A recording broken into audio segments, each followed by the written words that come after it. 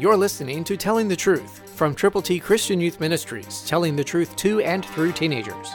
Here is Triple T founder George Dooms. Believe on the Lord Jesus Christ. Paul is writing to Timothy. He says in 2 Timothy 4:7, I have fought the good fight. I have finished the race. I have kept the faith. Can you say that? Is that true for you? It can be. Keep fighting for the gospel of Jesus Christ.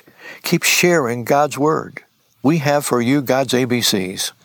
And while you can still fight, before the race for you is finished, go with the gospel. Keep the faith. Call now to get copies of God's ABCs to prayerfully present to people for whom you are concerned. 812-867-2418. And when you call, let us pray with you and for the concerns of your heart.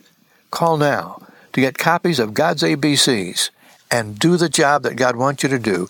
Finish your race well, for we do not know what tomorrow brings, but we do have this moment. So share Jesus with people for whom you really, really are concerned. Call right now, 812-867-2418.